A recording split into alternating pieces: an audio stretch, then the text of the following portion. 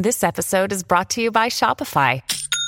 Forget the frustration of picking commerce platforms when you switch your business to Shopify, the global commerce platform that supercharges your selling wherever you sell. With Shopify, you'll harness the same intuitive features, trusted apps, and powerful analytics used by the world's leading brands. Sign up today for your $1 per month trial period at shopify.com/tech, all lowercase. That's shopify.com/tech. Something we've talked about on the show before, and something that I think more and more people are starting to get concerned about, is cybersecurity, specifically around healthcare infrastructure in our country. We all know what happened in Newfoundland not that long ago. Their entire healthcare system was shut down, recently hacked. Thousands of medical appointments and procedures had to be canceled, but they're not alone. In fact, it happens a lot more than you might think, globally. Anyway, according to a global survey of IT professionals from 328 healthcare organizations, 34% of them reported that they'd been hit by ransomware attacks in 2020. More than a third. And it seems to be a growing industry for these cyber attackers. So let's get some insight on where we are and what we need to do about this. We're going to chat with Eric Paraxlis, who is a Chief Science and Digital Officer for the Duke Clinical Research Institute at the Duke School of Medicine. Eric, thank you so much for your time. I appreciate you joining us today. Thanks for having me. You know, I think this is something that we're starting to recognize as a bigger concern, for a layman like me, but I'm sure people like you have recognized this for some time now, right? That our healthcare infrastructure is certainly vulnerable to this. Yeah, absolutely. I was the Chief Information Officer at the U.S. FDA back in 2012, and it was one of my large priorities was to help try to seal up the medical infrastructure. Why is it such a vulnerable target? Why is it attractive to cyber attackers? There's a couple of reasons. To answer, there's kind of two questions there. First of all, it's vulnerable because it has to be connected. If you're a banker, you can log into your computer, put in a password, go get a cup of coffee, come back, put in your second password. If you're a doctor next to the bed of a patient, you need that data that minute if there's something going on, right? So the data has to be available. The other thing about vulnerability is a few things. One, again, that the data needs to be available, so that creates a certain type of situation. But the other thing is that it's just highly valuable. Identity theft is something people are mostly familiar with now. Medical identity theft is actually a very large industry as well, because not only can you use that data to try to falsify a credit card charge or something like that, you can submit bogus medical bills for treatments that you never had or something like that. So it just opens up a whole avenue of crime. And then there's people that are looking to just do bad things, right? There's people that are looking to do harm, to disrupt, to do reputational damage. So, attacking healthcare is a way to do those things because, of course, healthcare is so vital. And it seems, if you're talking 34% of healthcare facilities being attacked last year, it looks like we certainly don't have the kind of technology in place to prevent this that we need, right? Are we slow on the uptake here in this area? It's a little slow on the uptake, but there's two parts to that. One is that most of the vulnerability really just comes from old systems, right? Old systems that have been running 5 or 6 years, and there's a stack of patches sitting on someone's desk that were never applied, right? So one is keeping your technology current, up to date with patches and stuff. And then, there are newer technologies, of course, that can secure things better and even misdirect. We have things like honeypots, where I could put a fake hospital up on a network, see who attacks it, and then try to catch them that way. So there's both offensive and defensive technologies. What about the fact that, it's not just within the healthcare facility. Like, I know, for example, I was recently in the United States, and to travel back to Canada, you have to be tested. So I went and got tested at a CVS. In order to do it, I had to download a new app onto my phone that connects to CVS records. But there's a whole list of healthcare institutions that are on there, and all your records are accessed through your phone. So, the tentacles spread out all over the place with this. That's right. And that's what we refer to as attack surface. What is the total number of apps, accounts, logins, emails that a person has? And to your point, distributed healthcare like that, pharmacies, even, supermarkets, labs, X-ray places, it all increases it literally is like a geometric area, think about a baseball field. It just explodes it. And so I think that's one of the things where people have to think about it. I've actually worked in consumer technology for a long time. Right about now in the U.S. is when the FBI will come out and say, hey, be careful about buying that internet-connected refrigerator. And an example I've used for years, if you have an internet-connected refrigerator and you haven't opened the door for 24 hours, the internet knows you're not home.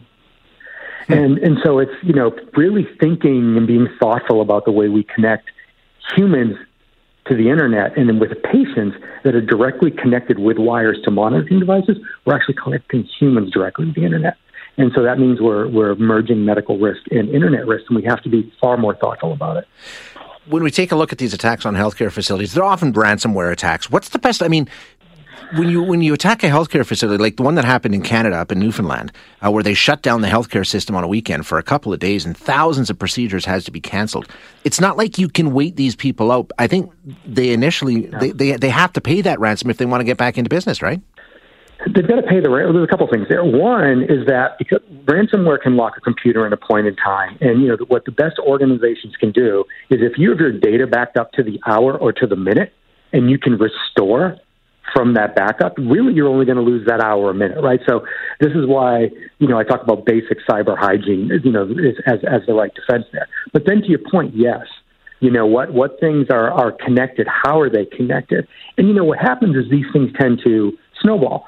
So what will happen is, they'll find something on a server, someone will study it on a server, and then they'll send an email with a warning to somebody else, not knowing that the email is the thing that actually starts spreading it. Because when someone comes in, they often come in the door, the windows, and under the cellar all at once. And so these things snowball on people. So they think they've got a little problem, and then 45 minutes later, they realize they have a much larger problem.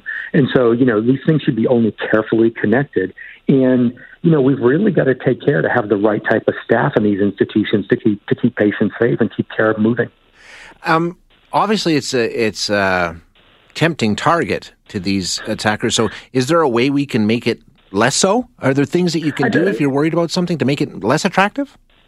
I think so. I think first and foremost, really going after and shutting down bad actors when they're found, when they're known, prosecuting highly. I mean, one of the things about cybercrime is people feel like they're not really going to get caught. So first and foremost, I do think it needs to be treated very seriously. The second thing is we do have intelligence. The reason why these things are so effective, if you look at WannaCry, which shut down much of the national health system in the United Kingdom, right, is because one thing can cascade. But what happened in the U.S. was there was actually a lone hacker, famous story, right, who figured out a way to stop it. And the real reason the U.S. didn't go down, one person. And so one of the fascinating things about cybersecurity is this asymmetry, that one person can either take down a large institution or can save it.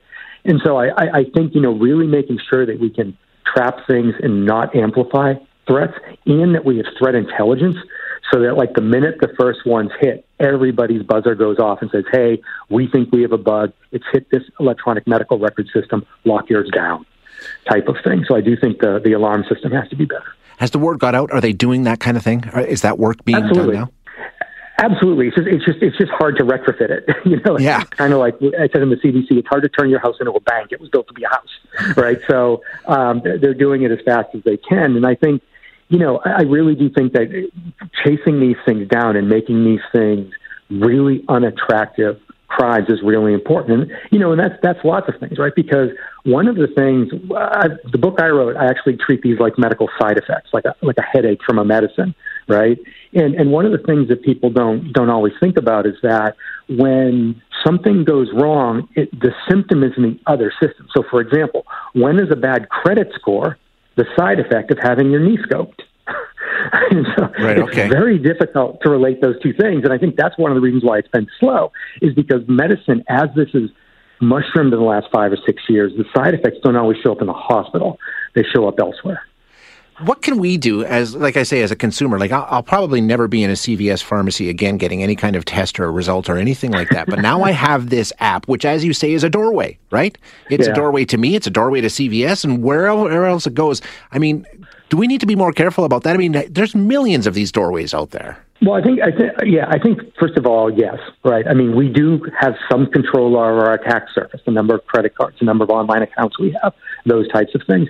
And I've done some stuff going back to 2014 with Consumer Reports, where there's great articles out there on consumer privacy. So I think that's one base. The other thing to really do, though, is, my main worry is disruption of care. Somebody, a baby not getting the care it needs as it's being born or something. So really think about where you are. If you're a new mother, have all your stuff on paper. If you're caring for a person in your family, an older adult, have paper copies of their prescriptions, or have it all on a pen drive or something that's compressed. Right? You want to make sure that wherever you go, your information is with you. And unfortunately, that almost means you have to carry it yourself if you want to be truly safe. Wow, what a wild world. Eric, thank you so much for your time. I appreciate it. No problem. Thank you.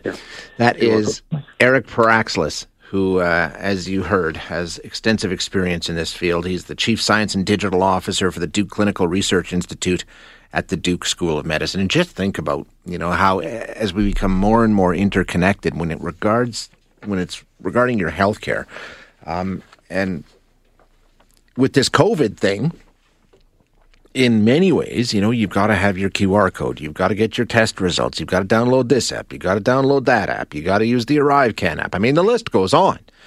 And it's just more and more and more instances of you having that information on the net in one capacity or another.